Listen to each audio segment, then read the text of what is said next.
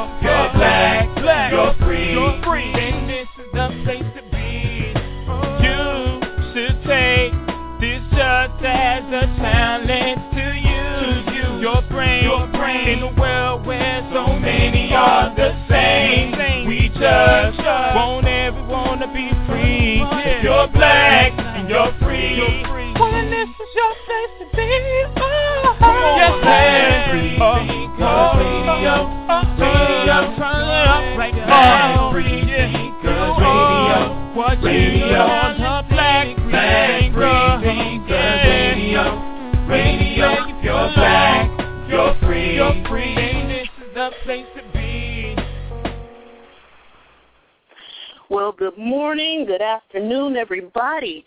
Good afternoon, and how are you all today? I trust that everybody out there is doing fine, and this is Kim with Black Free Thinkers Radio, and we are here to challenge you to think and live for yourself, not convert you. I'll say that one more time. We are here to challenge you to think and live for yourself, not convert you, and we thank you for joining us today. We are going to start a 3-part series called Losing My Religion.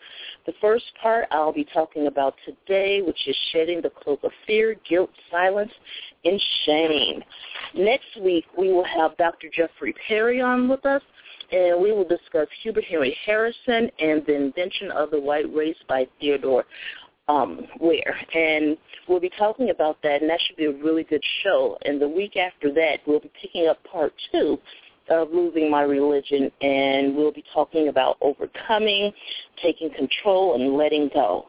For the Sunday after that, it will be part 3, and we'll be talking about growth, about our growth in humanism, free thought, so on and so forth.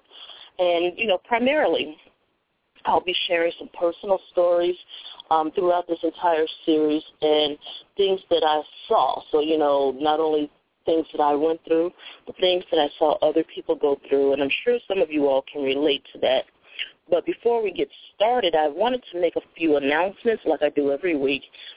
Do not forget, mark it on your calendar, start saving your coins. The People of Color Beyond Faith, our first conference. This is our first annual conference, and this will be taking place October 11th and 12th, 2014 in Los Angeles, California. We will be using the CFI Los Angeles facilities. They are one of our sponsors, and we thank them immensely for all of their support. We would like to thank everyone has been behind us, SSA, which is Student Secular Alliance or Secular Student Alliance, AAH, which is African Americans for Humanism, LA Progressive is one of our sponsors as well, and, we thank you guys. We really do, because it took a lot of work to put all of this into play. So October 11th and 12th, 2014 in Los Angeles, California. I've sent out the invites. I'll post it up again today, post it on Facebook, Twitter, Google+. You can find us on all of the social media for the most part. And we're just really excited about this conference. We'll be talking about a variety of things. We'll be talking about school-to-prison pipelining, homophobia and transphobia in the black community. Now, please mind you, people of color beyond faith, we are inclusive, so we will have these there as well so that we can talk about these issues. So I know that we'll have a couple of ministers on our panels to talk about the homophobia and the transphobia in the black church, in the black community. We'll be talking about LGBTQ issues, social justice, grassroots and community organizing. There's a lot to come, just like for people of color beyond faith. We have a monthly webcast. We didn't do one in April because we were away on conferences and, we had to deal with some things. But we'll have one this month and another one in next month. And July, I think I want to put together about 2 or 3 in a row, and then in August we'll be having our digital conference again. So the first weekend in August we'll have multiple shows, probably 5 or 6, so it'll be 3 on one day and maybe 3 on the next day. And so just bear with us. We're getting all of this finished up and planned out, but this is for you, and we just appreciate you. And this is why we do the things that we're doing. Black Skeptics Group. We are finishing up our fundraising for the First in the Family Humanist Scholarship, but the fundraising is ongoing. We're finishing up for this year's recipient, so you still have time to donate. The PayPal for Black Skeptics is blackskeptics@gmail.com. Again, blackskeptics@gmail.com. We are a 501c3 organization, so your donations are tax deductible. And this is so that some of the young people in the community, the marginalized youth, will have an opportunity, have some resources to move on with their education. And generally we work with young people that have been homeless or foster children, LGBTQ children, undocumented children. Next year we're opening that up to young people that have prisons pipelining. So, young people that may have had drug offenses, because if you all don't know, if you have had any type of drug offense, you're not eligible for financial aid. So we just want to make sure we encourage them as well. So we're incorporating that into our selection process next year. So, again, if you want to donate for next year, please go ahead. Just make a note to let, our trustee know that, this is for next year. So, we're getting bigger and better. And this is the second year. We gave away 5 scholarships last year, and we anticipate on giving away, I believe, 5 again this year. So we thank you for your support. Continue to support that. That is a worthy cause. You see where the money is going. We'll be having another ceremony this year. I believe it'll be in July. And we'll post up more pictures, but we had a really good time last year. And those young people, they are more than worthy. And there are some YouTube videos out there, so look that up. If I remember, I'll post them up a little bit later. So we have that going on, and then we'll be holding a fundraiser for people of color beyond faith. We will, again, these funds will go towards the conference as well as the social justice projects.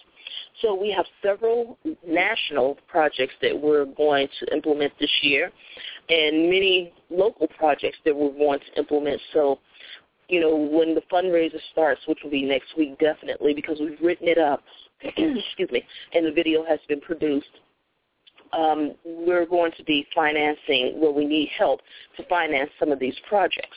And some of the projects will include reaching out to the homeless, each city.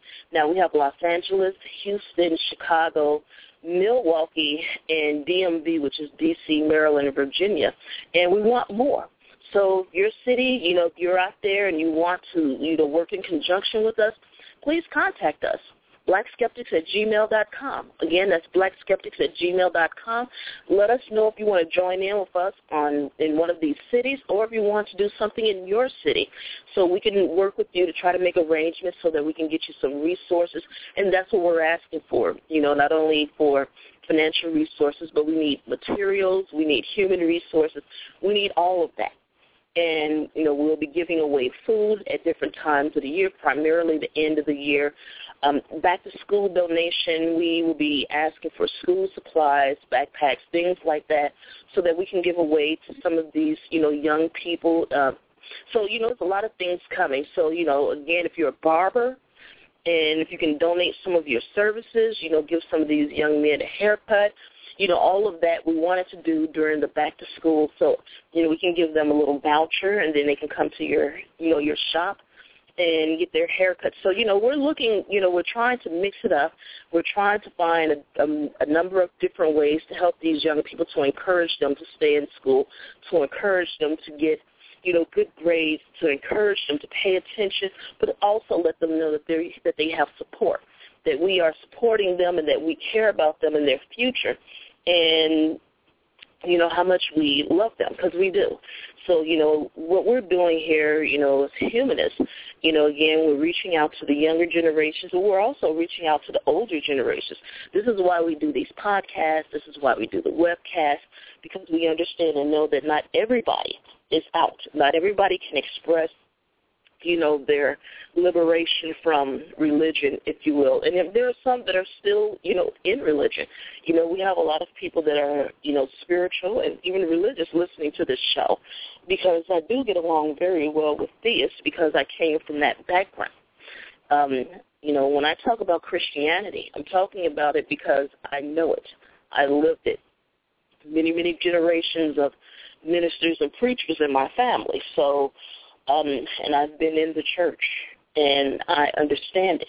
And that's one of the reasons why we don't necessarily mock it, because we know and we understand it, and we've come from these backgrounds. And as you grow and you evolve and you become more and more enlightened, see, enlightenment is an ongoing process. You learn, and you become, in my opinion, you become a little bit more compassionate, more understanding, not only of other people, but yourself. And so that kind of leads us into today's topic, shedding the cloak of fear, guilt, silence, and shame. Now, mind you, I'm coming from my perspective, and I've spoken with a lot of other, religious people. I have friends that are religious, and we've had these conversations, many of these conversations about the way we feel about certain things that have gone on in the church, that we've experienced and that we've seen. And, I guess what I'll say is, when I was in the church, there were a lot of fear tactics, scare tactics, guilting, shaming, and, silencing the people that were there. I experienced, some of this myself, and of course I had, major issues with it. And before I go on, the guest call-in is 310-982-4273. Again, that's 310-982-4273. Press 1 if you want to speak with me or share your story. We are encouraging people to call in today. And again, that's 310-982-4273. We would love to hear from you and love to hear your stories and hear what you experienced while in the church. Well, anyway, a lot of scare tactics, a lot of fear tactics. And I'm sure, some of you all can relate to this. Some of the things that, you're told, you're saying, they'll tell you that you're leaning to your own understanding. You're not being submissive. You're not yielding to the pastor or, God or the Holy Spirit, and that you're unteachable. Now, those are some of the things that I heard. And then you'll hear that you just wanted to be a part of the world, that you don't want to follow the rules. Or you'll be accused of being, angry or taking offense or, having an ought. with someone in the church, you'll be called a Jezebel, rebellious, and then they'll tell you that rebellion is witchcraft, and, you have a spirit of, independence, or the spirit of rebellion, and, that's just your pride, and you're being defiant, and you don't want to be held in submission. You're being insubordinate, and, they'll remind you of, sometimes when you're in church, they'll have you, say these, prayers and give your allegiance and oaths. I mean, it's not every church that's like that, but I've seen some churches and I've heard some stories. So they'll tell you that you took a vow or that you made a promise, to, your church family, or you made a promise to God, and how are you breaking that, and how, it's blasphemous. And, then they'll tell you that all of these horrible things will happen to you, that you will get sick, or you'll end up getting divorced, or, you'll be living a life of sin. And if you leave the church and the next week you get a paper cut, you'll hear them saying, see, that's what happens. And then you'll hear them talking about, see, you're reaping what you've sown. You never should have left, and that never would have happened to you. And that you have this curse on you, that if you leave, that you're cursed by God. And so, so many different things that I've heard. And after a person has left the church, and the pastor in some cases will be angry, or members would be angry. And, I've seen sermons being given about the person that left, and hearing all of these horrible stories about brother so-and-so or sister so-and-so left, and now they have cancer, and that's what happened. So they play a lot of psychological games with you. They'll tell you that your children will be out of control. Now, those of you that have had children or have experienced nieces and nephews or little brothers and sisters, and we've been young once ourselves, when you turn into a teenager, you are not necessarily trying to hear what your parents have to say or do everything that they're telling you to do, especially when you look at some of these adults and they'll tell you one thing and they're doing something different. So, children, they're trying to find themselves. And that's, even before you turn into a teenager, that's why you see little 1- and 2-year-olds that are a little bit independent there. And, you tell them to sit down, but they don't want to sit down at that time. So, children like to express themselves. They like to find themselves. And there are just some things that children and us adults that we have to learn on our own. We have to learn through experience. There are some things that we do learn vicariously through other people or watching other people's experiences or listening to the stories. But, these are some of the things that play out. They'll tell you that there is no perfect church and that, all churches have, issues, which is true. And, then they'll talk about the church hopping. And many pastors and ministers and, some of the, membership, they've been trained and taught that, visiting other churches, is a sin, that you're only supposed to come to your church, not visit any other churches, especially outside of your denomination. And they really don't want you visiting certain churches within the denomination. And it's not because they feel as though you're going to lose your, your spirituality or lose your sanctification or what have you. In many cases, it's because they're afraid that you will leave, that you'll find a pastor that's teaching along the lines that resonates more with what you believe in, but, also there are a number of other reasons. They always tell you to be equally yoked, so they want you to marry and to date within the church. But sometimes they mean within their own church. They don't want you marrying somebody that's also a believer, that's a part or member of another church, because they don't want you to be led away. So, a lot of these are manipulation tactics. That's why, I'm kind of going over them pretty quickly. And, and then this is the one that they like to say, you'll never find another church like this again. And you'll always want to come back, and you'll never be happy. No one else will show you the same love of God, the love of Christ that, we show you over here. So, again, it's appealing to emotion. A lot of this is appeal to authority, and, and many, many more logical fallacies. But, they tell you that. And, yes, there are some things that you will yearn. There are some people that I miss, that I no longer am in communication with. There are some things about the church that I do miss, and is not necessarily the teaching, but I do miss this, the socialization, socializing with other people and people that I became close with. We had a lot of activities that we did together. So there are some things that I do miss, but it's not that I miss church. I miss people. I miss certain friendships. And it's unfortunate that we had to let that go. But it's okay. I still wish them the absolute very best. I still love them very, very much. So, again, the telephone number is 310-982-4273, 310-982-4273, and press 1. And I see we have a caller already from area code 937. May I ask who's calling from 937? This is Rhonda. I'm in the Bronx. Hi, Rhonda. Hi. First, I really appreciate all the work that you guys are doing.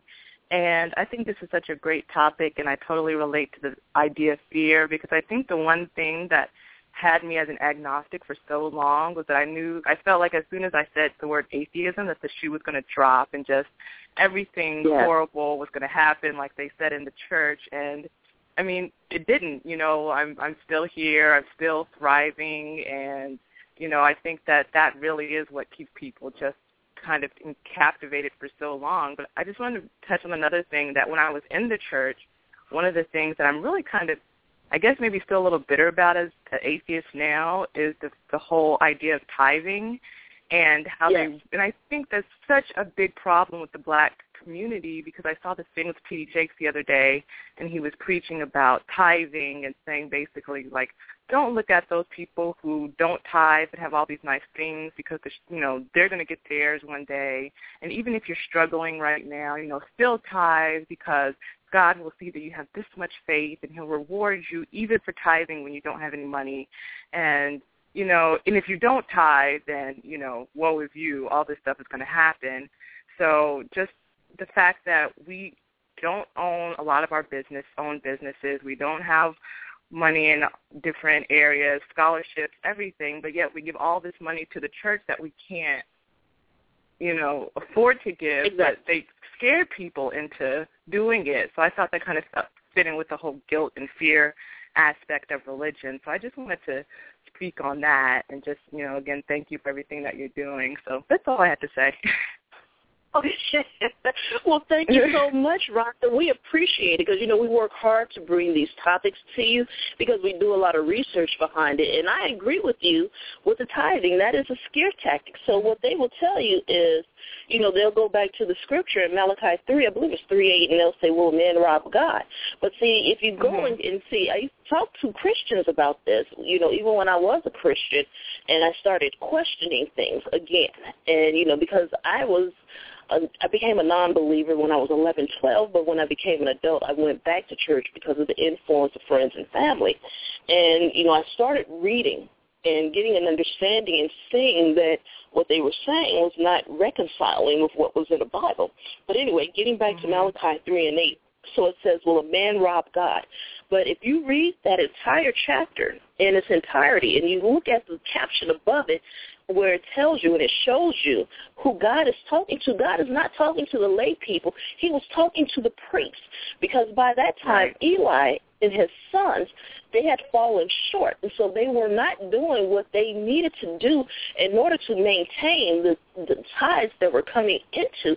And a lot of people don't understand that tithing was not money. It was were cultural goods. It was things like that to maintain a church. And those goods were basically there to feed the priests, but also to feed the orphans. And an orphan is any child that does not have a father. To feed the widows, and that is any woman who has lost her husband, even though his family was supposed to take of them, and then it was also to feed the homeless, which they called strangers at that time. So that's what those tithes were for. It was for social justice, to go back into the community and help those who could not necessarily help themselves, or due to circumstances were not in a position to help themselves, because we have to put that in the proper context, because in those days, in that time period, when a woman lost her husband, see, women were not supposed to go out on their own. They were supposed to be escorted by their husband or a man. Mm-hmm. It could even be a son. So a lot of these women didn't have that available, so it was up to the priests and the people of the church to go and to share that and to bring them the goods that they needed in order to maintain. But anyway, those tithes that were coming into the church, what was happening is, what they would do, the people that were tithing, and again, it was the wealthy people that were tithing, not necessarily the poor people, because they were the ones that needed help. So let's say they had a herd of 100 cows. So every 10th cow would go to the church. They would get the first 9, and then the church would get the 10th. And what happened was they started putting the ruts and the cows that they no longer desired as the 10th cows, and giving the church whatever they didn't want, not the best, not the fatted cows like they were supposed to. And so what happened is, Eli fell down on the job, and they weren't paying attention because they were too busy drinking and sexing everybody in the city, and many, many other things that were happening, things that we see happening in the church now. And so that is what happened. But let's take it all the way back. They talk about how Abraham, tithed. And, and how, what was his name, the one that wrestled, I think it was Gabriel, but, the one that wrestled with God, saying that I'm not going to give until you bless me. Well, see, this is the thing, and, when you go back and you look at those scriptures, when they overcame that city and they took the spoils of that city, that is what they tithed. They gave 10% to the church, and they gave the 90% to the people. He did not tithe on what belonged to him. He tithed on the spoils of the war, and he gave that back because he felt that it didn't belong to him. So, you have to go back and you put that in perspective, and that's also Old Testament teaching. And, one of the things they do is that it's a fear tactic. They scare people into giving. Now, being a part of the atheist, non-believing community, and, what we've been seeing as far as, like, the fundraising and having, somewhat of a difficult time getting people to give, this kind of explains why they use some of those fear tactics, and it's not right. You give because you want to give. But, that is one of the scare tactics that they use. So, I agree, and I can go in depth about, the tithing thing, because I had a problem with it then, and I've schooled a number of pastors on that. But another fear tactic, I'm not sure if you can remember this, and I see you, 804. Let me pull 804 into the call, and then I'm going to continue on. Is this Deborah? Yes, ma'am. How you doing? I'm doing good, honey. How are you? I got my time wrong. I thought it was,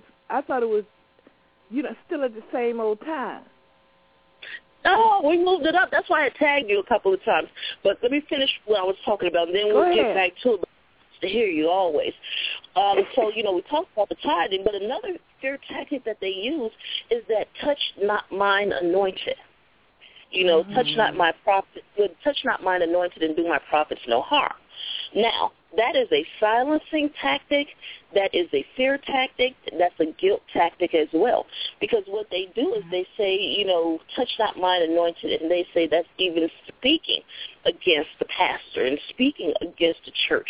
And they tell you all of these horrible things that will happen to you if you, touch mine anointed. And I had to school them on that as well. If you go back to the Bible and you start reading, and when the issue came up with David and Saul. So David, was running from Saul, and Saul was pursuing him. David had opportunities to kill Saul, and that's when he used that scripture, touch not mine anointed and do my prophets no harm. It's talking about physical harm. But David read Saul for points. And the same thing happened when David, had an affair with that woman. and, had her husband killed because he put him in the front line in an effort to have him killed so that David could have that woman. And I forgot who it was, but he read, David for points. What happened when Peter read Paul, and a lot of the old prophets, they spoke against some of the other, prophets and apostles there. So if touch not mine anointed really meant not speaking against the church, then why didn't Paul, why didn't Peter fall dead when he spoke about Paul? Why didn't David fall dead? Sorry, I was going to say one thing, and then I'm going to hang up and just listen to the show, but that was such a good point that you just made, because that was one of the things I always wondered was why don't they ask for an accounting of where every single cent is going, especially if you see these mega churches that, your pastor has, like, this 2 cars and a plane and all this kind of stuff, and, like, why don't you ask and get an accounting of every single dollar? But like you said, they're scaring them out of asking questions as well, which I think is such an incredible problem. But again, that was such a great point, and I'm going to listen to the show now, so thank you so much. Okay, well, thank you. I'm going to put you back on hold here, but, we'll talk about that as well, about the financial accounting, about transparency, about people, putting the information out there, and it should be an accounting. But one thing that I will tell you all, a caveat, is a lot of these pastors have 2 or 3 sets of books. So they'll show you one set of books, but that may not necessarily be the true set of books. But in addition to that, I feel that, the IRS should audit them like they audit other 501c3s. And so, there should be an accounting of that as well. So, yeah, you should know where every penny goes. You should know how much, they're putting into administration, because what a lot of people don't realize is that a lot of the money that goes into the church, they use it for administration. Do you really need that many employees? And I understand about, helping people in the congregation to work and, giving them, that opportunity and, maybe help them to develop skills, which is wonderful. But your organization should not be top-heavy. Should not be top-heavy, whereas, 50, 60, 70% of the, the monies that come into the church are utilized for administration, and it's just really interesting. But, yes, but in many cases, they are employing their own children or the children of their cronies, and, the pastor and the wife are taking exorbitant, or the pastor and the husband are taking exorbitant on salary. So you want to take that into account. And then also, she made a good point about, the mansions, the big homes and the cars and all of that. And I've spoken about this on the show before, but I'm not sure. Not everybody has heard the past shows. But let me tell you how some of this works. When you are a 501c3 organization, namely a faith-based, and secular organizations can and do the same thing, the homes that you purchase are under the 501c3. So not only are you not paying taxes on that, the church is paying for that. The cars are leased under the 501c3, and the church is paying for that. The yard work and, the pool upkeep, the church pays for that. The decorations, all of that comes under that 501c3. So this is not money coming out of their pocket. This is money that is coming from their piggy bank, known as the church coffers, if you will. So, excuse me. I think it's important. Go ahead. Plus his salary. Yeah, I was getting to that. Yes, their salary as well as their bonuses. And so when you hear them asking you all to make a love donation, that love donation goes to the pastor. But, excuse me, when you see some of these preachers, like these mega pastors like Jakes and Dollar and Long and Myers and Paula White and all of them, when you see them and they tell you that they do not take a salary from the church, that they make their money from their own ministry. So you'll see Creflo Dollar Ministries, Inc., or T.D. Jakes Ministries, Inc., or, Joyce Meyer Ministries, Inc. They have their own separate company. But who financed that company? Where does that money come from? It came from the parishioners, the lay people. And because you have a lot of people in the church that want to please the pastor, that want to please and look, be as pious and look, righteous, if you will, in the eyes of others, especially those in the church, they purchase those materials. And again, this is about, manipulation because, you'll hear them say, you better get this CD, you better get this DVD while you can, and, encouraging the people to utilize, the services of, people in the church that have businesses, but only authorized businesses. So if you're not in good with the pastor, if you're not one of the cronies or on the inside circle, you're pretty much SOL. And there are some people that will still network and try to market their businesses. And if you are not well liked, they will get in the pulpit and say, if we do not tell you about this business, we cannot guarantee,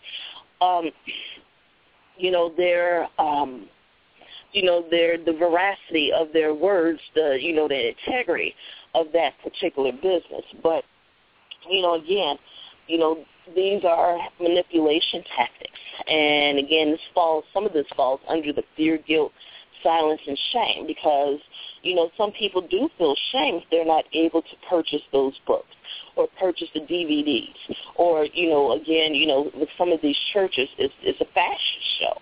If you will, you wear your Sunday's best, if you will. So, these are some of the things that, we've dealt with. And, I talked a little bit about the tithing, a little bit about the touch not mine anointed and do my prophets no harm. They use that quite a bit. And they will tell you that if you speak against the pastor, if you speak against the church, if you speak against, anything pertaining to the Trinity, if you will, that all of these horrible things will happen to you.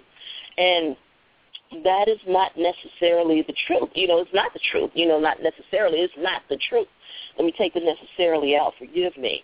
And they use, circumstances that, happen in your life. I'll give you one example. I'll give a personal example. I have lupus. And, I was diagnosed in 2012. But I had it long before then, but I could never get anyone to give me the diagnosis. And, they found other things that were happening. But, anyway, so, I still have some friends that are believers. One particular associate said, well, God did that to humble you and to bring you back into the fold. Mm-hmm. And they'll tell you stuff like that. And they'll say that that happened as a result of you leaving the church. So I was told that this happened because I left the church. It happened because I have this demonic podcast. It's happening because I no longer believe, and this is God's way of punishing me. And that is the furthest thing from the truth. Again, people take situations like that, but it's because of genetics. This is because of genetics. Autoimmune diseases, run throughout my family. Mm-hmm. So there are a number of people that have, thyroid issues, hyperthyroidism, hypothyroidism, lupus, and a number, Sjogren's, and, a number of other, issues that are happening. So these things happen. And it's really interesting, the things that they will use. They will take things that happen in your life. I know some women that do not have children, and many of us do not have children by choice. And there are some women that were not able to have children due to reproductive issues. And you will have people in the church saying God didn't bless you with a child because of whatever reason. And so, again, the fear tactics, the guilting tactics, and and especially the silencing. They don't want you speaking about a lot of the issues that are happening in the church. One particular issue is we had some pederasts or pedophiles in the church, and you'll have people with the Little Whisper campaign. and speaking about these things in private, but too afraid to talk about it, in public, and to stand up during question and answer session with Bible studies, the ones that are bold enough to allow question and answer, time. And basically, when it got back to the pastor, whether he was the pedophile or someone on his deacon board or one of the ministers, and they will get up there and use that touch not mine anointed, or tell them to stop listening to gossip and stop passing the gossip around when it has been verified and just verified that this person is a pedophile or a sexual predator. And especially if it's the pastor or someone that's, really close, to him, and they will use that type of information to, silence you and shame you. And especially if, let's just say it's a young girl in the church that, has been molested. I don't care that she's 16 and 17 and looking like she's 30. She's still 16 or 17 years of age. What they will do is they will shame that little girl. Mm-hmm. And, there have been churches where they will pull that young person up, that young lady that was molested, or the young lady that may be pregnant, or, what have you, or a woman in a church. It doesn't even have to be a young girl. It can be a fully grown woman. And they will shame them if she's not married. They will shame them. They used to have what is that called, the seat of the scornful? And they will put you up there in front of everybody. And they will make the whole church pray for you after they shame you. And, that still happens in the church. They don't necessarily put you in front of the church. Sometimes they will make you stand up, mm-hmm. and they will talk about you. Or they'll let you sit there, and they will, get in the pulpit and talk about you. And everybody knows who they're talking about. So, you have the people laughing and the scorn and the derision, and it's horrible. The disdain, and especially when it's a young girl. I mean, I'll give you one example. Ivy Hilliard, who's a pastor in Texas. I believe he's in Houston. And one of his daughters, it was his adopted daughter. It was his wife's first child that she had before she married him. And he adopted her. And basically, there were some issues with money and IRS. And they wanted her to take the fall, but she wouldn't take the fall. So there were some, dealings going on with, whose name things were in. But anyway, when she decided not to take the fall and she walked away from the church, they turned their backs on her mom and her dad. And not only did they turn their back on her and her husband, but their grandchildren as well. And so she wrote a book a couple of years ago. I actually bought the book and I read it, and it was the saddest thing I ever read. And, they still, I'm not sure now, but at that time they had not repaired the relationship. So, there are people, not only family members, but members of the church that are ostracized and shunned because they walked away. And that's also part of the guilting and the shaming tactic in fear. And, that's one of the things that people fear when, they leave the church or when they leave religion. And, I'm tying it in, guys. I'm just trying to give you all some examples as to some of the things that we went through, because you fear losing your family. You fear losing, everything that you may have possibly known, especially if you're 2, 3, 4, 5 generations deep in that church. Your great-great-great-great-great-grandfather may have founded that church. One of the first churches founded after slavery, and your family has been, a cornerstone of that church from the very beginning, from the first brick. And, you're proud of that. And this is your family, your extended family, and this is all that you know. Because, again, let's go back. When I was talking about, they teach you to, associate yourself with people that are members of that church. So this is all you know. You didn't really make a lot of friends, if any, outside of that particular circle. You had school friends, but in some cases, your parents wouldn't allow you to go and hang out with those children because they didn't know what those families were about. So they didn't want you associating with people that weren't, being taught the same things that, you were being taught. So, there was that fear there. But, you fear losing all of that and to start over because, one of the things that I had to do, when I, left those friendships, left that relationship, and owned my atheism, my free thought, my, humanism again, is I had to start over. I had to find, new places to go because I just didn't want to deal with the confrontation. New friends, new associations, I had to spend time with myself. And I think that was my biggest fear, getting to know me, getting to know the real me, if you will.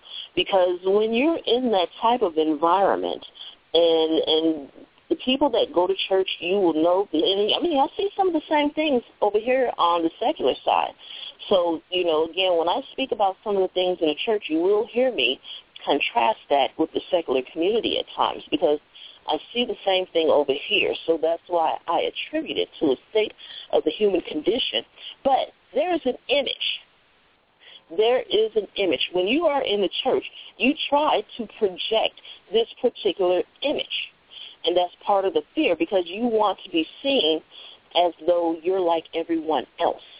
You do not want to be, you don't want to necessarily stand out as being someone different because, that's also part of the fear. That's part of the xenophobia that we're seeing in this country. But if you're different and you stand out, people tend to fear that. People tend to fear that which they don't understand. So we have to take all of that into consideration also, but there is an image that the church wants you to portray and project. And I remember when I was a minister, and I was on a minister's board, and, we would talk about, things, and, especially if we had to get up there and preach. And one particular pastor, he would say, well, nobody cares that you have problems. Nobody cares that you have worries. Nobody cares about that. And we want you to give off the image of being happy and being enthusiastic and being all of these things because we want to give the people hope. We want you to show them joy. We want you to show them that you are strong in faith, and that encourages them. And I was like, well, what about me? I was like, I go through things. I have fear. I have, times in which, I want to talk about, some of the things that I'm going through. Maybe they can relate to that. And they were like, they don't want to hear that. But not only did they feel that the congregation didn't want to hear it, the pastor didn't want to hear it either. So here you go. Yeah, you're sitting there and you're dealing with depression.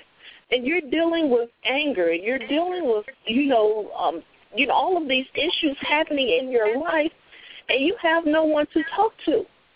So you're being silenced yet again. And if you talk about having these fears or having these worries or problems in your life, you're ashamed because they will tell you then you do not have enough faith and that your faith was weak and that, you must have sinned.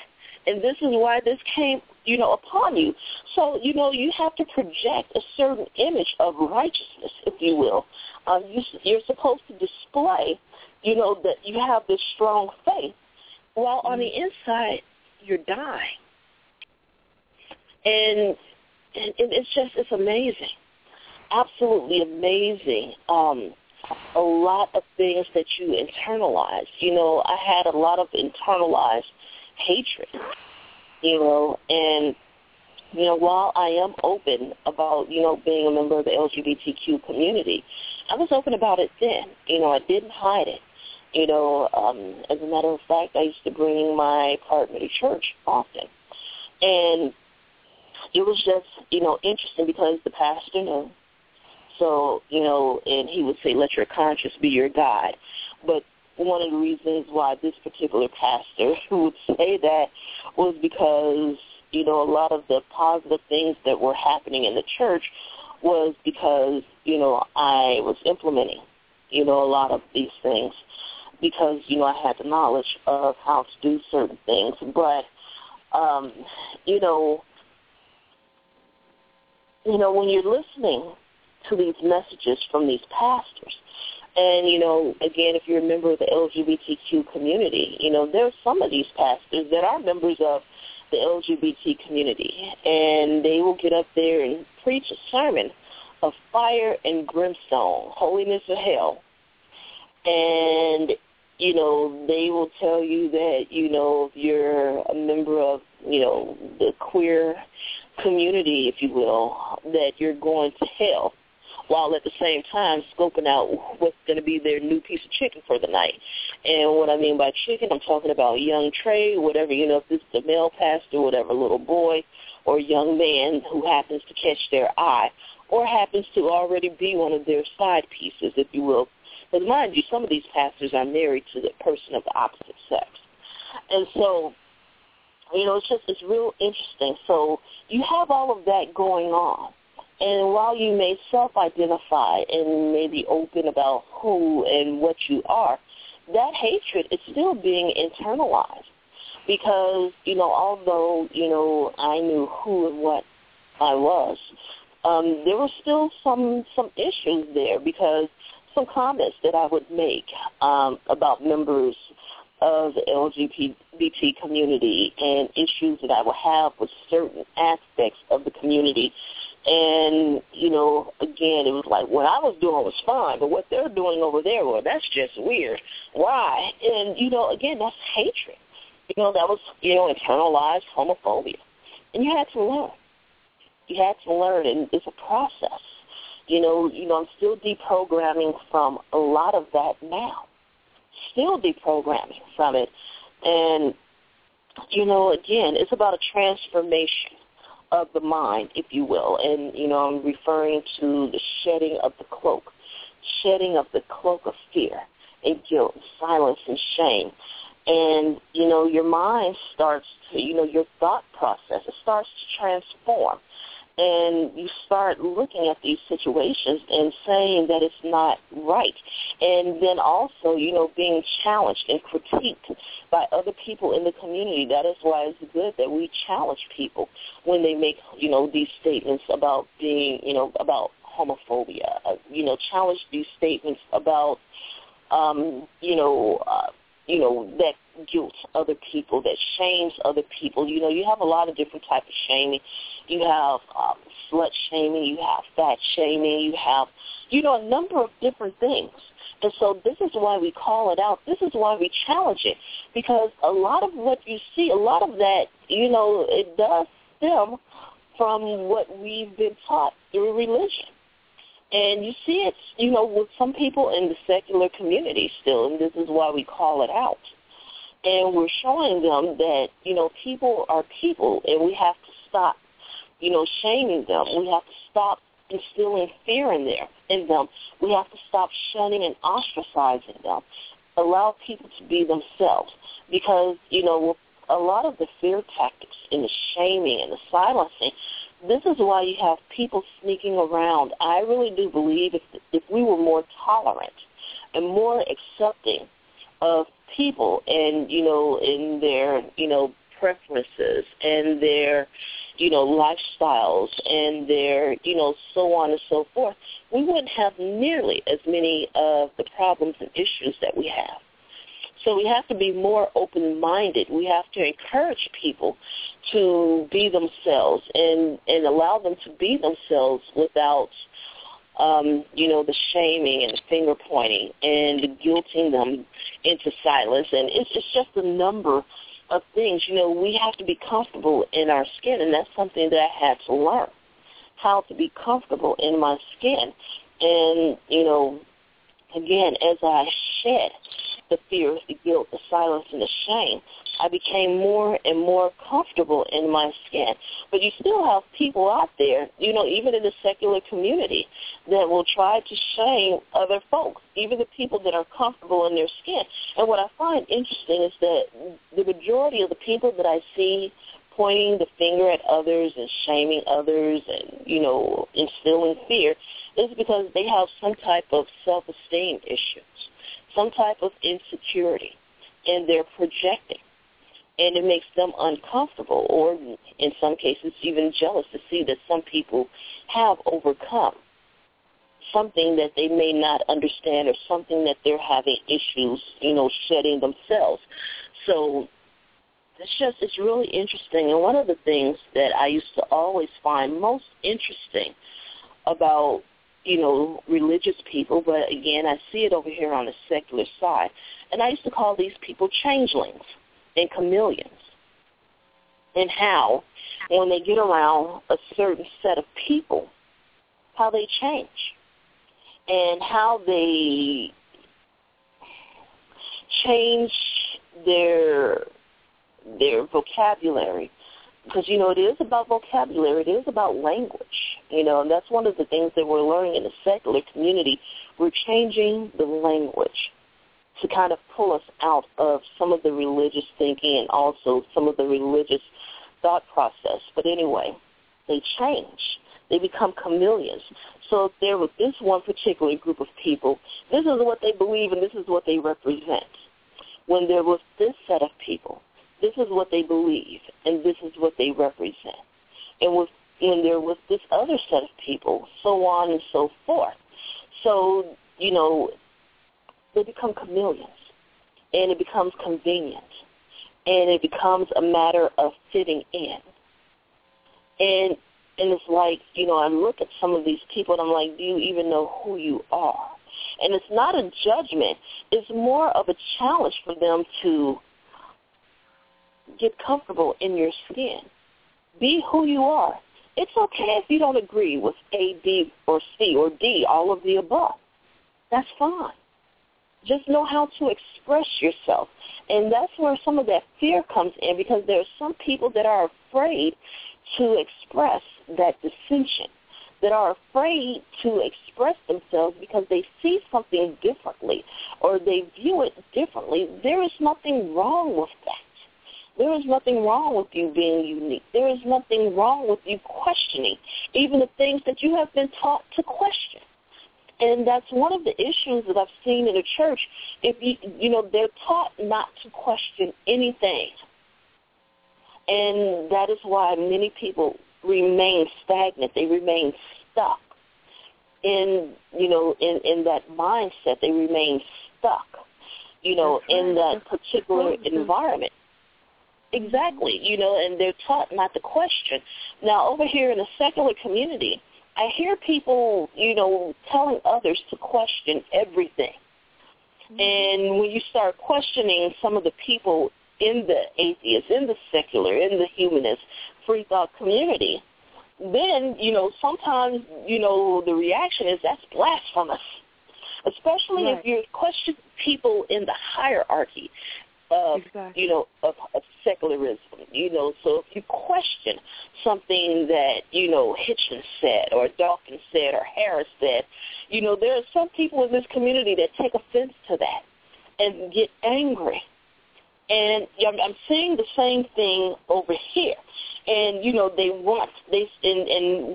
this community here is also silencing. When they wrote that stupid letter 2 or 3 years ago, and they put it out there, it was about silencing those who dissented with some of the status quo, if you will, in this community. And the status quo in this community is white, male, heterosexual, cisgender, wealthy landowner. That is the stereotypical atheist. Mm-hmm. And there are feminists in this community. And the feminists were, and in particular the white feminists, were questioning the hierarchy and challenging the hierarchy in the atheist community, asking why there were not more women, on the boards, why there were not more women speakers, why there were not more women, included in these communities, in leadership. And then here comes the people of color, so here comes the Latinos, here comes the Asians, here comes the blacks. And then we started questioning, why aren't there more people of color in leadership positions? Why aren't there more people of color speaking at these conferences? Why aren't there more people of color members of these organizations and in positions of leadership and, where they can be seen. And we're not talking about token appointees. We're not talking about your tokens who will get out here and say and do anything so that they can have the celebrity and, anticipating getting some money.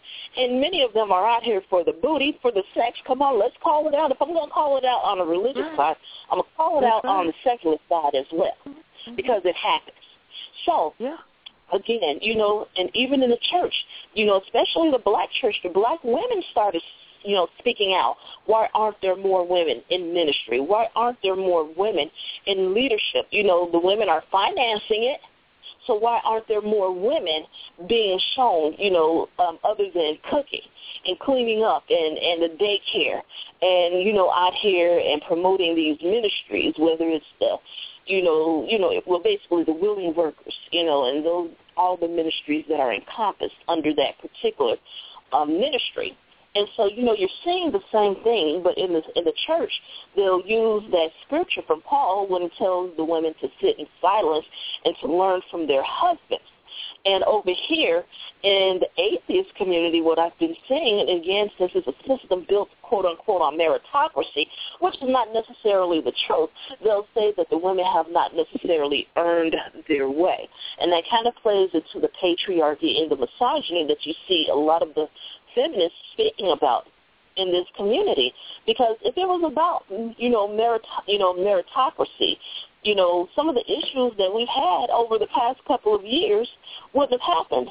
Namely, that issue with the one person who, was a little untruthful about their credentials. And, we've talked about that in this community. I see my guy is on today. There's the Red Ninja. Hey, Red. How you doing? Good. How are you? I'm doing fantastic. Glad to be on this Excellent. podcast. Yeah, very welcome. Thank you for calling in. So, I'm just talking about, shedding the cloak of fear, guilt, and silence. And, I was talking about, how I was losing my religion. But over here in the secular community, I'm shedding some of, still sloughing off some of that trash. But not only from what I learned in the church, but from what I'm seeing and also learning in the atheist community. So, shedding a lot of the same things over here. And this is how I'm growing in my, humanism, how I'm growing in my free thought.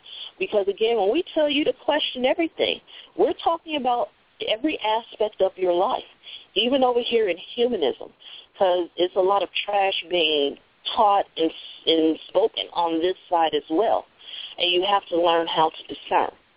But you also have to learn how to come into yourself, and that's why we encourage people to research. We encourage you to talk. We encourage you not to stay silent. Speak out. There are a lot of people that disagree with me. Fine. I have no issue with it. And you go on and, say and believe whatever it is you have to say and believe. And I have no problem when people challenge me, and I'll look it up. But see, in this community, especially, you have some rather antagonistic individuals in this community. And, you also have that on the religious side, so it's on both sides. And they feel if they yell at you or speak over you that they won the argument. No, you've just shown your ignorance because you don't want anyone to hear what the other person has to say. And again, that's a silence. Go ahead, hon. I know what I was going to say is the other thing, too, is that it also exposes insecurity because it's never about, how much you can yell about a point. Raising your voice does not equal you being right. It just means you being insecure. It's the force of your idea that should always stand or fall. And the other thing I also have a problem with is, like you were saying earlier, I don't think that there are atheists that are really skeptical enough of ideas that they hear. So just because you're an atheist doesn't make you a skeptic. No, it doesn't. Exactly. Just because you're an atheist, it doesn't make you more intelligent. That's and right. that's something that, that's something that we all as atheists and humanists and as skeptics, we learn the hard way, because there are plenty of people that use authority on both sides as equal to an argument. And it doesn't just belong in the church. It also belongs, within the atheist community. And we hear arguments all the time that are unskeptical against things like, the LGBT community and their rights to marriage. I hear a lot of secular arguments against gay marriage that are strictly religious. I hear a lot of arguments for the pro-life position, or rather the anti-choice position, that are strictly religious. People, and it's like, again, I always say that not everybody learns to be skeptical, and not everybody actually outgrows that religious training, and it takes time. And you have to be skeptical of why you are skeptical. And if you're just skeptical because of the way the church treated you, you're just begging to be converted again. That's right. That's right. Thank you. And you're absolutely correct. You're begging to be converted again. And, like I said, it's not all peaches and cream over here on the secular side, because we have homophobes over here. We have people that, still have a lot of that religiosity mindset on this side. We have group thinking on this side. We have a mob mentality on this side. So everything that you saw on the religious side, trust me, you're going to see it on this side. And that's why I always contrast two communities. And I'm hoping that, especially some of the free thinkers, the humanists that listen to this program, I want you to introspect. I want you to examine yourself. And this is how you challenge yourself to grow. And I'm going a little bit into part 3, and, just to kind of give you, a preview of what I'm going to be talking about. But it's going to be along the lines of that, introspecting, going inside of yourself and challenging yourself, that, challenging your thought process, challenging the words that come out of your mouth, challenging your actions. Because I'm one of these people, I will not necessarily judge you by the words that are coming out of your mouth. I will gauge you by that, but I will judge you by your actions. And that is what I look at for the most part. Really. Oh, go ahead. No, baby, go ahead. Well, okay. Really, the bottom line, that they don't do that. They don't read and they don't do their research. Okay, and a lot of people are playing follow the leader. Because everybody, everybody's going to church. So why not? See, they need to study. You know what I'm saying? That's all I'm saying. And them preachers up there know you ain't studied. That's the thing. So they know you don't read no Bible. Okay? And then they go out here they go, a brand new, here comes another brand new Bible version. Every time they do that, it changes the meaning of a lot of things in the Bible. You understand? To make it look more prettier. They need to get the oldest one they can find. Okay? If you really want to get into what that bad boy is really, the ugliness that they don't preach, it's the oldest Bible you can find. You need to know. Seriously, it don't make any sense to me. It's like, what child name? Hagen said they don't know and they don't want to know. That's the thing. They don't want to know. There's a reason why they don't want to know that either. There are several passages in the Bible that specifically state that the wisdom of this world is foolish. That to lean not on your own understanding. You'll notice that when a Christian is raised, they're not taught based on historical argument. No. Okay, when we're raised as children to believe, we're not taught proper apologetics. It all starts with, there is a hell, you're going to go to it if you don't accept what I say, and here's your escape hatch. Then, once that's established, anything that actually goes against that training is said to be foolish, because there are several extremely sneaky and subversive Bible verses that specifically state that the wisdom of this world is foolish. Learning is foolish. Knowledge is foolish. God deceives. I love pulling out 2 Thessalonians on tons of Christians because it specifically states in one particular passage in that book that God deliberately lies and deceives those who he doesn't want to be saved. Okay? Exactly. So when Christians want to talk about, Christians love talking about free will.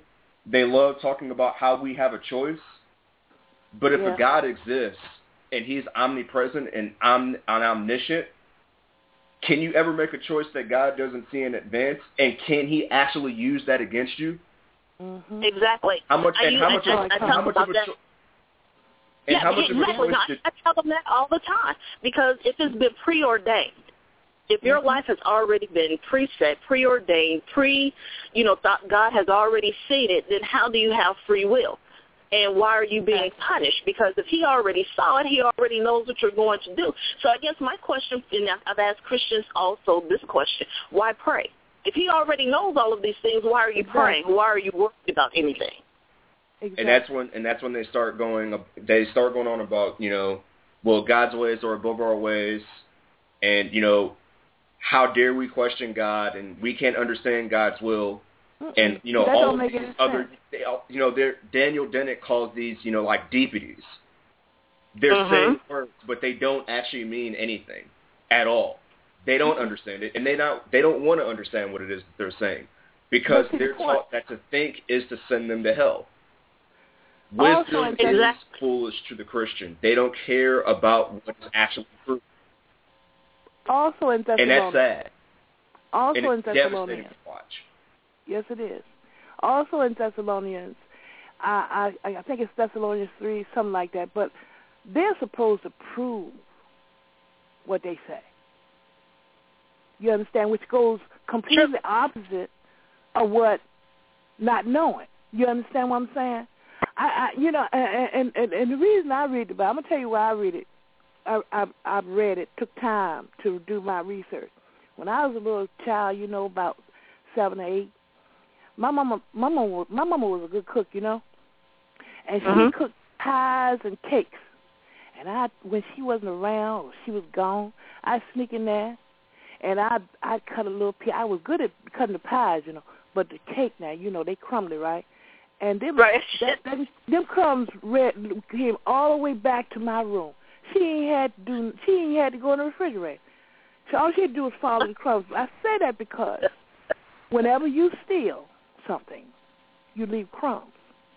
And when they wrote that Bible, a lot of stuff, of course, was copied from other books, okay? Right. And they left little things in there that you need to research and that the preacher don't preach on, okay? And that's what I'm saying, but even when I was a little girl, we had to memorize, the Lord is my shepherd, I shall not want. I said, okay, I ain't supposed to want for nothing. I got it. I look at all that, and none of it was true, because I wanted.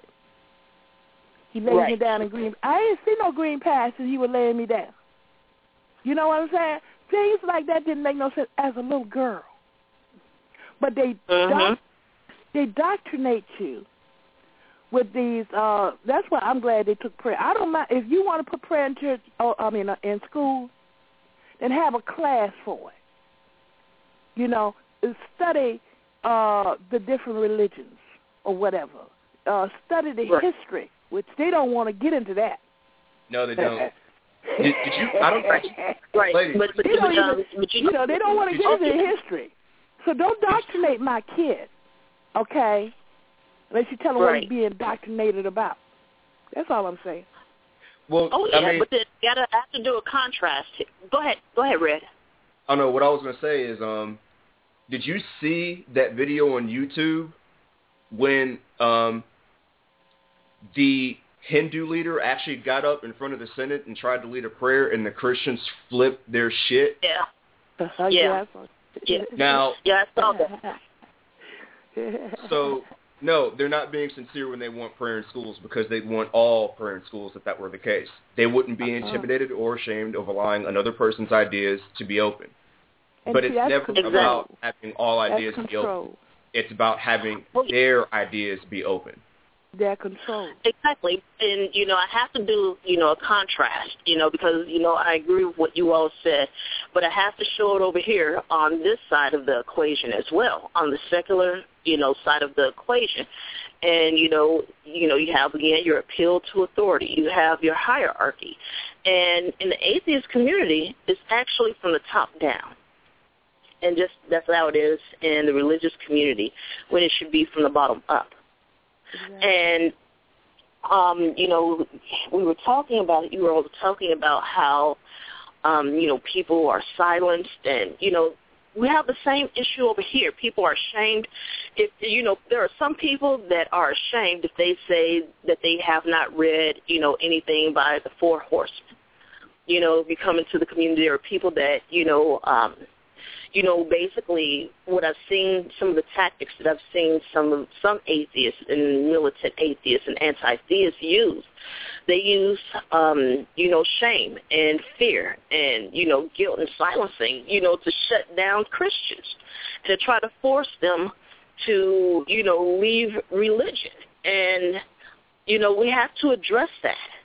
That is something that the atheist, I understand some of the confrontational, in your face. Okay, some of that is fine. But then there are some times when it's overboard. And it's overboard. And how do you expect to have a dialogue, with these people? When you're doing the same thing to them that's happened on the religious side. And many of them, still cling to their religion. And, we're all into all of these logical fallacies over here. Stockholm Syndrome. And in some cases, they're creating some of the same scenarios over on this side. There are some people that feel beholden to a certain person or a certain group because these people or this group helped them to leave religion. And, like Deborah was saying earlier, you have some people that just want to be led, that are just natural followers. We have the same thing. Yeah. They don't been. Yeah. A lot of people have been through hell and back. Yeah. Compared to what I've been through, it's like a walk in the park. What some of these people have gone through, and they don't care about truth. They just need somebody to pay attention to them and take care of them. I understand that very much, and I love my people, and I can understand where you're coming from about some of these people go overboard. Some of these people who know don't have the patience, and also they don't got frustrated. Okay, but they got to realize everybody ain't gonna get it and everybody ain't gonna get it, and some people ain't gonna get it in time. As simple as that.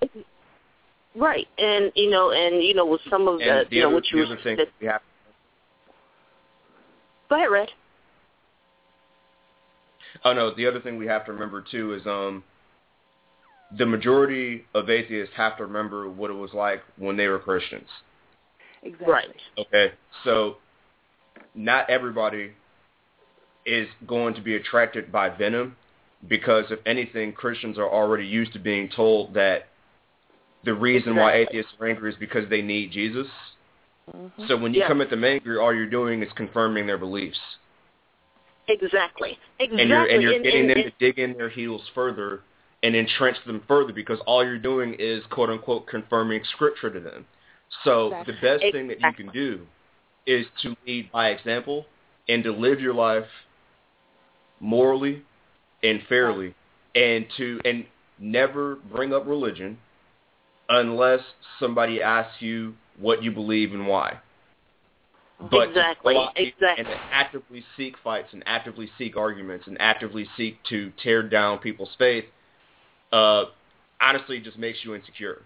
Because it shows that you need other people to think like you in order to actually feel good about yourself. And that's unacceptable regardless as to whether you're a skeptic or a religious person.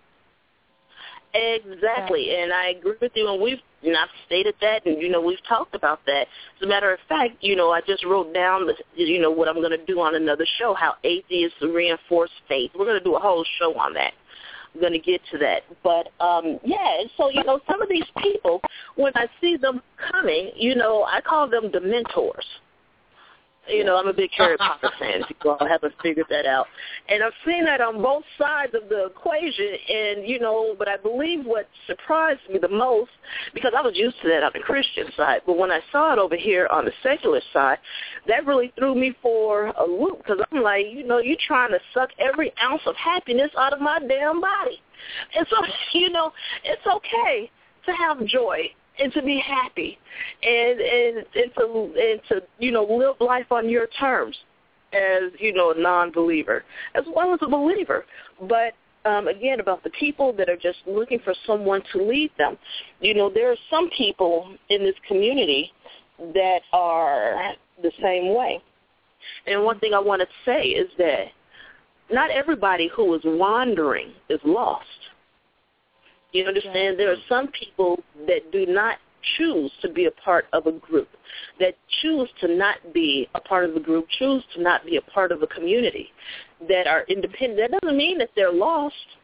It just means that, you know, they're finding their own way. But, you know, I see a lot of that herd mentality on this side as well. Oh, I'm with this group of people, or I'm with that group of people. And that whole thing with, like, atheism plus, you know, and the whole divide over, you know, whether atheism equals feminism or not, it's ridiculous that we have to even consider the idea that feminism is somehow not important, that backing progressive ideas about equality for both men and women are not important. And it's incredible to me that we have atheists and non-believers out here that will actually debate whether feminism is valid and whether women are simply overstating their case, quote unquote. Okay, now see, I'm right there with you, because I had Greta Christina on the show a few weeks ago. This is before I had, you know, we went to the conference, and we talked about that, and she was saying how, you know, a lot of those causes are considered mission drift. You know, feminism is considered mission drift. Racism is considered, you know, mission drift when we were bringing up the issues about race relations in this community. Yeah. And the only reason why LGBTQ isn't considered mission drift is because people were trying to justify it with the Bible. Well, they justified racism with the Bible as well. They justified subjugation of women with the Bible as well. And that's what I'm saying. We're seeing the same thing on this side that we saw on the other side. And then there are some people out there that are against, you know, atheism plus, that are against fatheism and, you know, things of that. And the thing is that to me, you know, what I'm seeing is a lot of competition. And you'll hear people in this community, I've heard some black people, some black women that have come down against, you know, black women atheists that have come down against feminism, and they say, you know, a little competition is good for you. That is one of the problems. The mindset of there's room for everybody to do whatever. It's like this. We're going in the same direction.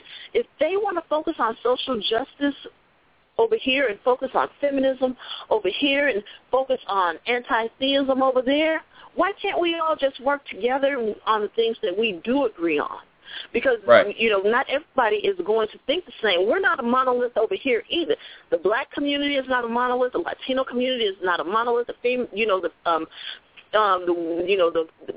females, men, we're not monoliths.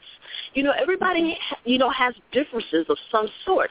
And, you know, this is one of the reasons why we're trying to knock it down now in the infancy of this particular movement of atheism or secularism or humanism, is because we're seeing it, and we need to deal with it before it gets out of hand and gets too entrenched on this side. So even though, you know, this is about losing my religion, part one, you know, part of this helping me to lose my religion is seeing some of these issues on the atheist side and being able to identify it. being able to critique it and identify it and see that it's a lot of things that we have in common. And that's where some of the danger comes in, because you have some people that are leaving religion, and then they start looking at the secular community. And if you have a group like those ones that are homophobic, the people that are leaving the church that are homophobic, well, they become secularists, some of them do, and they come over here and they find another homophobic group. And they feel comfortable. They shouldn't feel comfortable over there. And this is where we are falling down on the job. And so it's interesting, when you start looking at these different dichotomies. You gotta get rid and of I think all what it's honestly going to take. Mind. That church mind has to completely. If they say it's white, you need to understand, and you need to say it's black. They have to get rid of that church mind. You understand? A lot of stuff in it is completely wrong. And as far as, this is all I want to say, I'm this way. Don't start none, won't be none. You come in my face. True. That's all I gotta say. You come in my face. Right. Don't expect me right. to always. It's honestly. Amen, sister. Okay, cool. Red. That's all I'm saying. No. What I was going to say is, it's just honestly going to come down to simply asking people, what do you believe? Why do you believe in it? And why should I believe in what you believe? Yeah. And what's your evidence? Right. Okay, and that's it. It doesn't matter what position you hold on any issue. It comes down to, what do you believe? Why do you believe it? And where's your evidence? And that's it. Exactly. And we need to ask that question more often instead of just agreeing and saying, oh, well, all right, and not change our minds when we're proven wrong. Period. Exactly. And what I find... Go ahead, Deborah. Go ahead. I just wanted to say another thing that they need to understand, overstand a lot of stuff what they read. They need to get into the etymology of words, where they come from. Just like when I just said amen, okay? Amen comes from Amen Hotel, okay? A lot of words like hallelujah, that's praising Yah, okay? You're dealing with Rastafari, It's a lot of little words have been changed so much. And they need to, if they see a word they need to check it out. That's all I'm saying.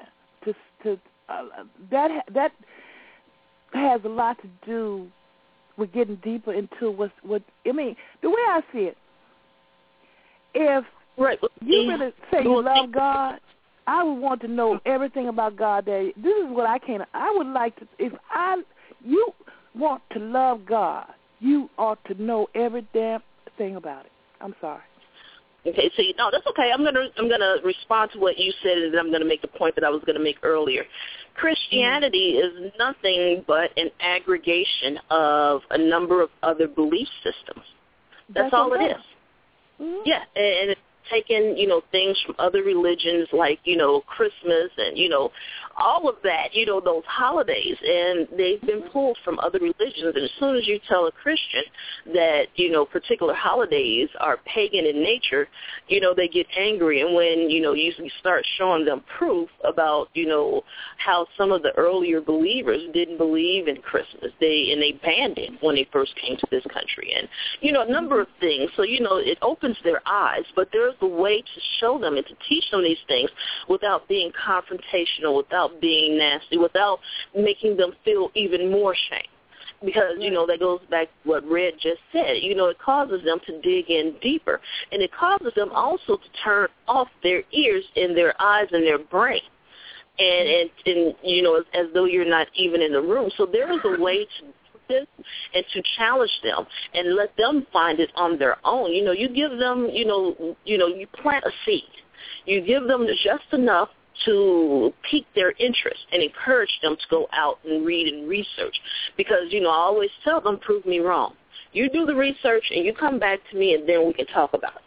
And while they're doing their research, they're finding out more. That's what I want. I want them to find out more. I want them to start questioning and doubting things. So there is a method to the madness, at least, where I'm coming from with what I do. But I'm going to go back to something that Red said when he was talking about evidence, and I agree with you wholeheartedly. And, we need to start telling people over here on the secular side to provide evidence, because there was an issue. Raina, who's on this show frequently, she wrote a blog in which she challenged and critiqued, an individual in this community who had made videos with others, talk shows or round tables or what have you, in which, they, made some very homophobic, sexist statements and anti-Semitical statements and, all of that. And there were people in the atheist community, namely a few atheist leaders, that defended this individual. And the whole conversation pretty much shut down when Raina demanded evidence. Mm-hmm. And so Christians aren't the only ones that shut down when you demand evidence. I've seen that with atheists as well, because we have yet to see the evidence of how he's a friend to the LGBTQ community and how he has this love for women and feel that, women, are on the same accord.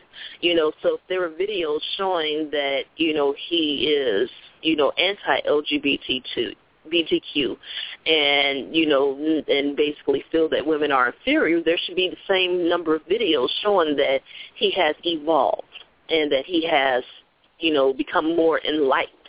So, until we are shown the evidence, we're not necessarily going to change our stance. And we're not saying that he hasn't evolved. What we're saying is we would like to see it. Call it out in public. Because that he's, hold on one second, I'm going to let you speak, Rick. Because many of the people that he's associated with are still quite homophobic, are still quite misogynistic, are still quite, anti-Semitical. So this is, anti-Semitic. So, we want people, give us the evidence. Give us the evidence and we'll let it go and move on. So go ahead, Red. I should probably preface one statement about that, though. I do believe in free speech. I do believe in the idea that I don't have to like what you say, but I can agree to allow you to say something. Just don't expect anything to be said without consequences. If a Christian wants to get on television and denounce the gay community for living in quote-unquote sin or whatever, okay, fine. I'm not going to get angry at you, but don't be surprised if I come out and challenge that and ask you why. Exactly. So it's not even so much about the fact that people are saying these things. It's just that if somebody wants to, if somebody expects not to be challenged on the statement, they got another thing coming. Mm-hmm. Because your statement should always be challenged. Period. Exactly. So I respect your right to say it, but I don't have to respect what you say. Mm-hmm. I'll let you have your word, but you better be able to back it up. Don't start nothing. Exactly, and that's my point. Because when they were defending this individual, and that individual even wrote, responded or made a comment on Raina's blog, and she created another blog from that comment. We have yet to see the evidence. And it's not that they have to prove anything to us because they don't have to. But the thing is that we will continue to challenge that, challenge those mindsets, challenge, those issues. And if you don't like it, that's fine. You don't have to like it. But if you're going to come out defending these issues, you need to be ready to provide evidence. Just like we tell the religious people, the Christians, to provide evidence. When they can't provide evidence, we discount it and we move on. And I do the same thing with some atheists and humanists.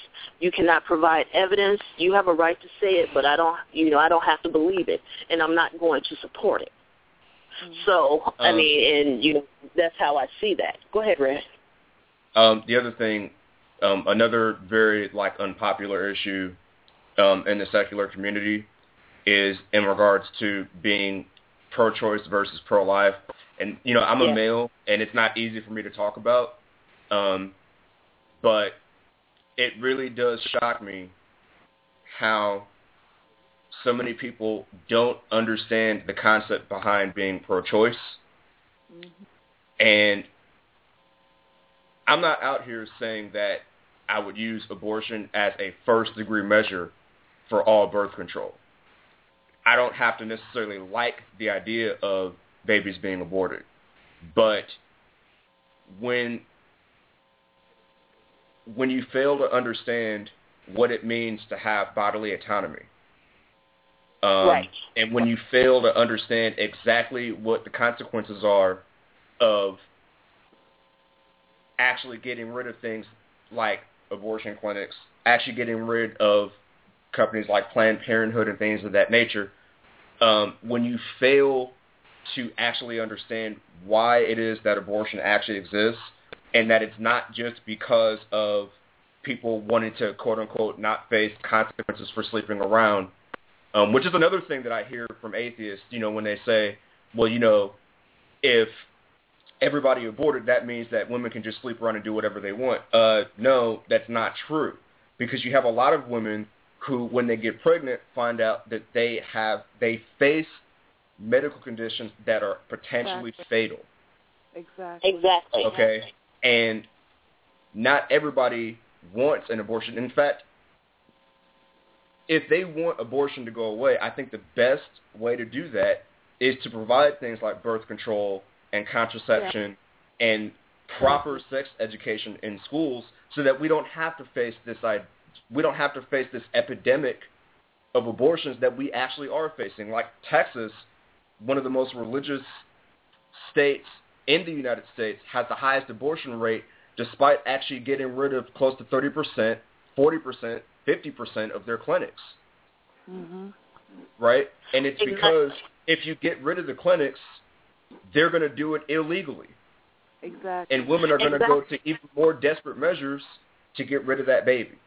Mm-hmm. And it just creates terrible circumstances. So, how do we get rid of this? We say, okay, what about providing contraception so that they don't have to go and get that abortion? What about giving the birth control pills? Oh, no, we can't have that, because that means women are just going to act like, and I'm sorry to say this, it's not my opinion, but women are just going to act like whores. And we can't have that. Yeah. And that's part of what we talk about as far as sex positivity is concerned. Women enjoy sex. Some women do. I would say most women do. Whatever form. What is wrong with that? There is nothing wrong with enjoying sex, and some of that, that religious mindset, especially that puritanical mindset. Yeah. You give birth control, and they go out and have more sex. So then what? Are you mad because they don't want to have sex with you? Is that the issue? Oh, yeah. And the other, and that's it's outrageous to me, when you hear, there was this guy, I think his name is Pastor Steve Anderson. I'm pretty sure this guy is leading some sort of a cult, but I listen to this guy absolutely rail against birth control and contraception and just going on for 10 minutes about how women are indulging whoredom, and yet we find out that his wife had to have an abortion and had to have a pregnancy pulled if his wife was going to live. And exactly. It's okay, if the only moral abortion is your abortion, then you can't really say abortion is wrong, can you? Exactly. Some of these same, anti-choice protesters you will find in the clinics, when they find out that their circumstances determine that they have to have this abortion if they want to actually live. That's true. That's true. There are there are a number of circumstances, and I feel there are a lot of people that try to say that abortion equals genocide, and I've seen those ads in the black community, big old billboards all over the place, and what a lot of people aren't taking into consideration is children are expensive. And these women, you know, especially the ones that are being forced to have these children, you know, that's, you know, it's unreal and it's unfair. But, you know, again, it goes back to fear because, you know, you have people not only in the black community but also the white community because, you know, you hear some of these, you know, white nationalists or Klansmen or whomever, they talk about, you know, the white race becoming extinct. So that's a fear that they have. And they're, and, you know, shaming these women into having these children and manipulating the system so that they don't have access to whatever they need to deal with their reproductive needs. And it's just, you know, we have to start bringing that out because a lot of that is, you know, religious in nature, you know, and especially the justification for, you know, not allowing certain things. And we have to grow beyond that. We have to get beyond that because it's not fair. And, you know, I wrote a blog a long time ago about how, you know, from what I had experienced and seen in the church, how some of these people force their children, namely these young girls, to have these babies as a method of shaming them for getting pregnant in the first place, after the parents told them not to go have sex. And so, you know, they're being forced to have these children that they do not want. And, you know, we're seeing all of these incidents of child abuse, of people killing their children, and just a number of different issues. And, you know, all of this is tied together in one respect or another. And this is why we bring it out. And, you know, you have people, you know, pointing the finger in particular at poor communities. And the reason why I'm saying poor communities as opposed to black and Latino communities, because the same thing happens in poor white communities. You know, and I want to make sure that I include, you know, poor white people because they point at them and say, why are you having all of these children that you can't afford? Why are you having these children that you can't take care of? You know, whether, you know, they can't spend time with them. It's just a number of ways that a child can be neglected. And basically, you know, and people try to shame them and guilt them, but this is the thing. There is not access to birth control in all of these, you know, communities. And, you know, people talk about, you know, how Planned Parenthood is about eugenics. There are not enough Planned Parenthoods. There are not enough abortion clinics to wipe out an entire race of people. Sorry, there just, you know, aren't enough. And there are not a lot of, you know, options given to those children, especially even with some of these kids to have, you know, that know to go to the pharmacy and ask for the morning after pill or what have you. There are pharmacists, and now they are allowed to deny those children or anybody, a woman, child, whoever, they are allowed to deny them access to that due to their religious beliefs. So, you know, it's amazing. Go ahead, honey. And I always thought that it was outrageous that these same people will then turn around and tell these children that they can't have welfare benefits, that these single mothers cannot have health benefits, that they can't have access to this school or this education or have these benefits, and actually try to shut down health care. It's like, if you're really going to be pro-life, if you're really going to say that you care about every child and that every life is sacred, then treat that life as sacred in all aspects. Don't just turn around and say, okay, we're going to force you to have this child, but wait a minute, now that you've had that child, get out of my hospitals. Stop trying to get after our health care. You're just eating up our resources.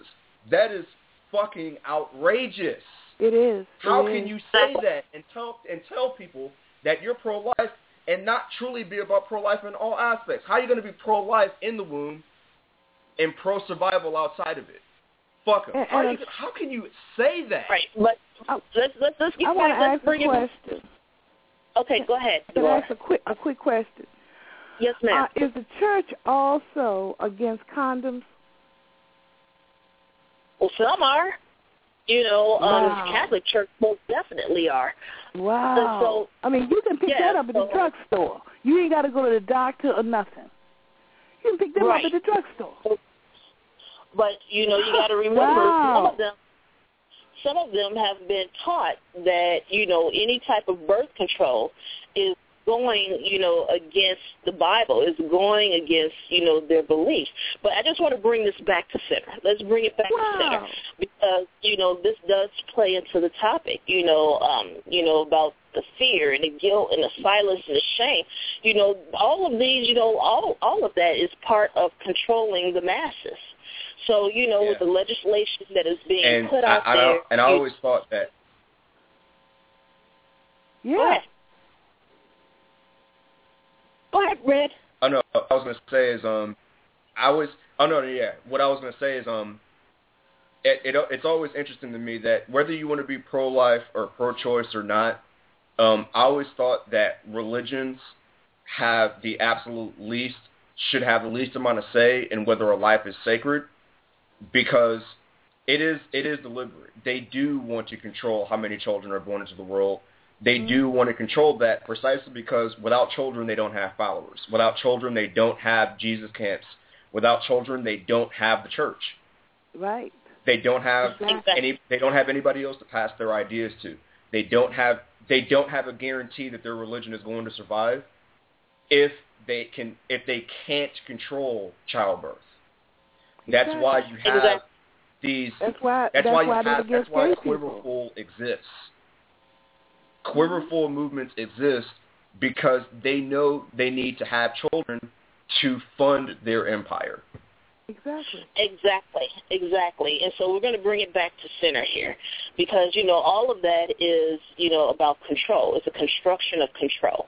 And that's why, I feel that fear, guilt, shame, and silence, those are the cornerstones of the church. As far as I'm concerned, there are other people that may feel other ways, and that's okay. But, this is why we talk about these things, because we want to foster this type of conversation and then go back into the history. And, one of the most difficult things about talking about these types of issues and having these types of conversations is there are too many people that don't know the history. So it makes it difficult to talk about. And that's why when we talk about these issues, that's why we put it in context. So, when we're just talking about the abortion and then earlier when we were talking about the tithes and, the scriptures and all of that, putting it in context and putting it in a way that people can relate to and people can understand so they can foster a better, knowledge base and a better understanding and be able to go forward and figure out what's happening here. But, again, even though I left the church and, I started shedding a lot of that religiosity, a lot of that mindset, what's helping me lose even more of that religiosity is being a part of the secular community and being able to sit back and watch and being able to identify what is religiosity and where that came from, and being able to have these conversations and share that information with others. And that's why we encourage people to go out. But, yeah, you need to be able to identify it. You need to be able to challenge it. You need to be able to provide evidence if that is what, you believe in. And so it's really interesting. But, again, like I said earlier, it's about, transforming or a transformation of your mind. And I feel that it's also about living life on your own terms and being comfortable in your skin. And, what I find interesting is that in both communities, you have people trying to put you in a box, trying to, tell you how you should think or how you should act. As a matter of fact, we had someone tweet at us, was it yesterday or the day before, when Dr. Hutchison had put out a press release saying that black atheists were standing in solidarity with a particular group in a particular issue, with Marissa Alexander. I'll just go ahead and tell you guys about it. And because we were part of a letter-writing campaign, and you can still write letters to Angela Corey regarding Marissa Alexander. It was just that our campaign was until today.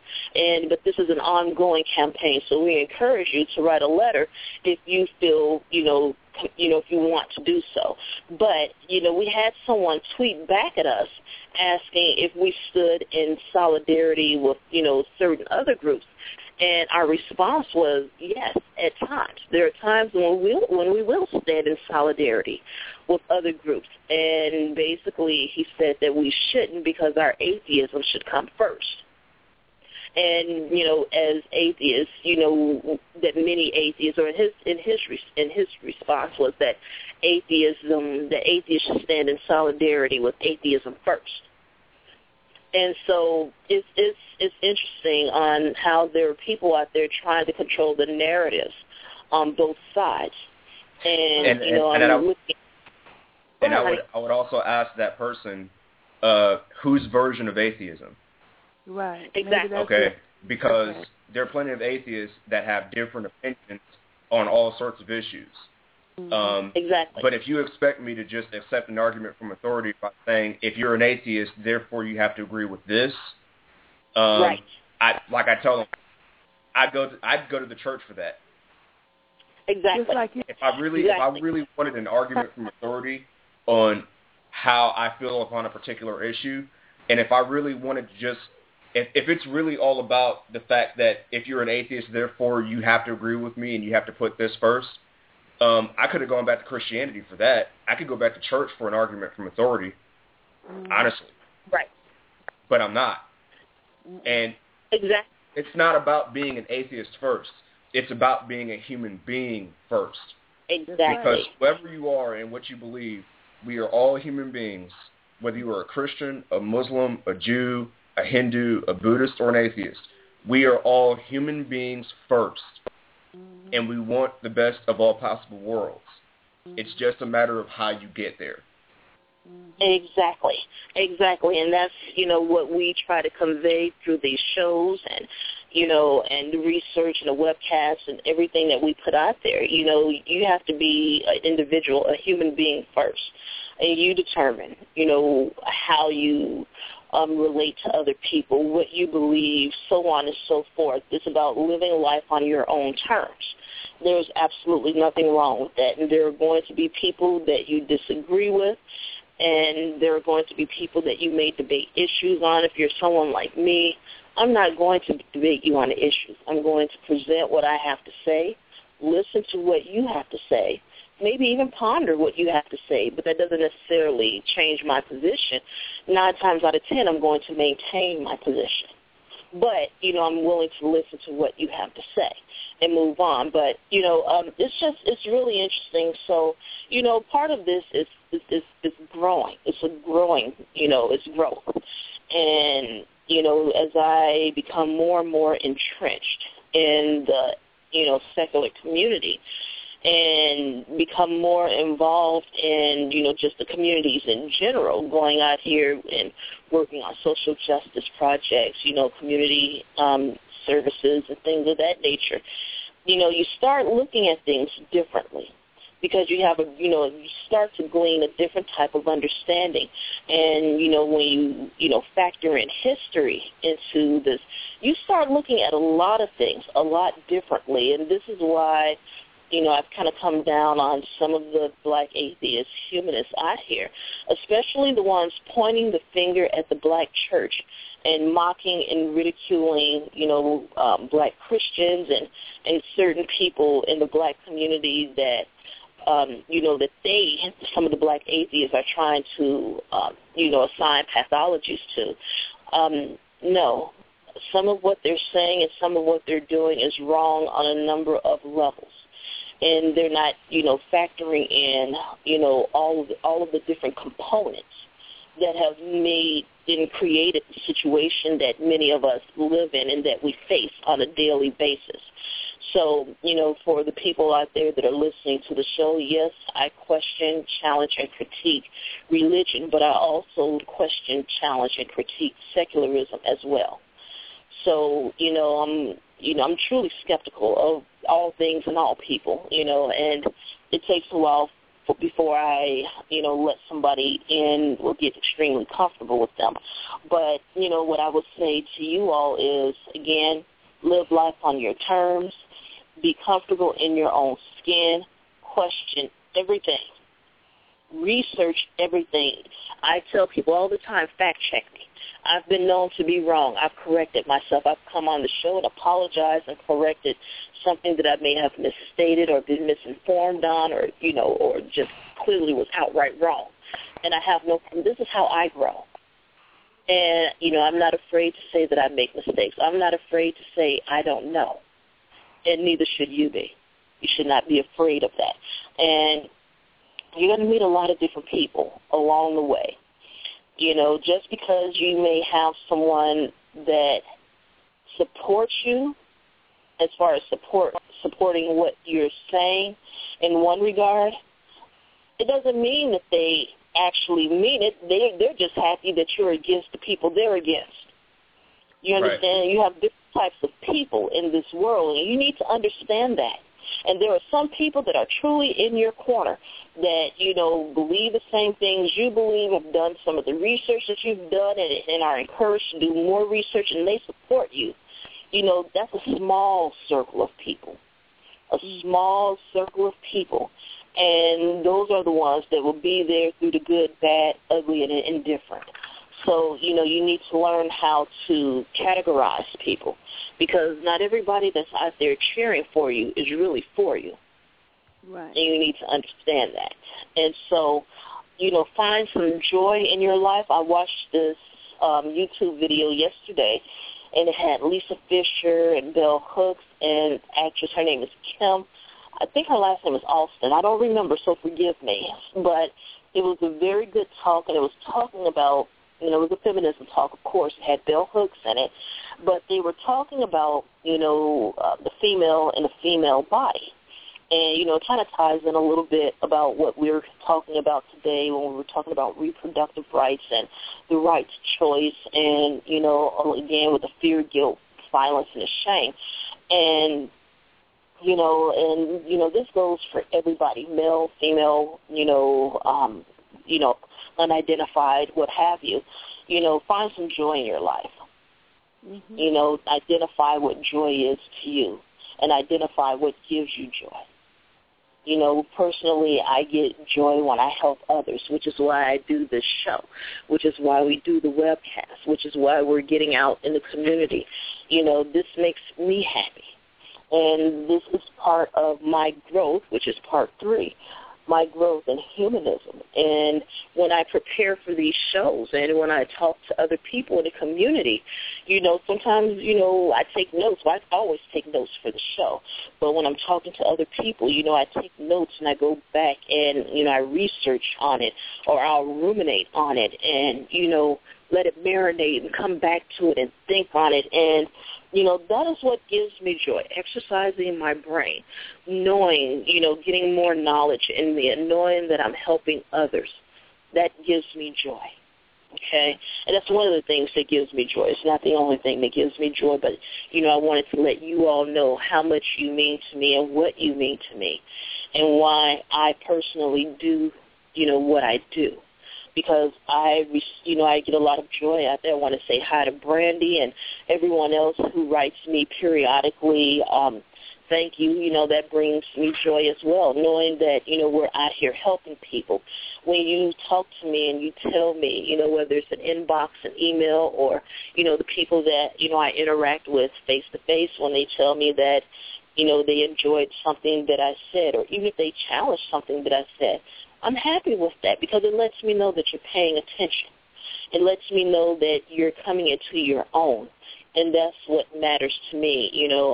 I've had people say that I should get out here and do more call to actions. I do call to actions, but I tell people to act on their own accord. So, because, again, I don't want to set up that type of hierarchy that we left in religion. I don't want to tell people what to do and how to do things because, again, I feel that you're individuals. I have enough confidence and respect for the people that listen to the show and people in this community. I have enough respect for them to know that they're going to do what's best for them. And it's not up to me to tell someone how to live their life. And like Red said, if you want something like that, it's best to go back to the church. I'm not trying to set up an atheist church. We have atheist churches out here.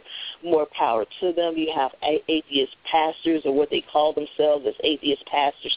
You have them out there.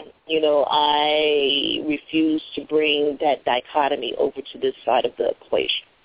So, pardon me, ma'am? I mean, how do they preach or whatever? Well, I'm just trying to figure out how they do that. Yeah. That's all. They preach free thought. Oh, no, it's okay. They gather, sometimes on a monthly, a weekly, a biweekly basis, and, they preach and they teach free thought. So, instead of saying, it's interesting, because you've heard me do contrasts. And so, they'll say, they'll quote Hitchens and Dawkins, or they'll just tell people, about humanism, and, it just varies, So you would have to go to a Sunday assembly or one of those, churches or what have you to get a better understanding. You can even find it on YouTube, just look up Sunday assembly and atheists, and you'll be able to see some of their interactions, but, there are some people that are comfortable with it. There are some people that are not. But at the end of the day, we want you to critique, challenge, and question everything. If you didn't get anything else out of this, I want you to get that. Next week, we will have Dr. Jeffrey Perry. We will be talking about Hubert Henry Harrison and the invention of the white race. And the invention of the white race is a book. We'll be talking about that particular book and about Hubert Henry Harrison, who was the black Socrates. He was a black radical humanist from Harlem. And part 2 of this will be the Sunday after that, and I will be talking about overcoming, taking control, and letting go. It will be part 2 of the Losing My Religion series, which is a 3-part. And on that note, God, I want you all to have a lovely, lovely weekend, what's left of it, okay? And thanks for calling in. I appreciate you. Thank you. You have a beautiful one, too. Anytime. You too, thank you so much. Good night, Red. Thanks for calling in, Rhonda. Take care, everybody. Wait a minute. 11 o'clock every Sunday.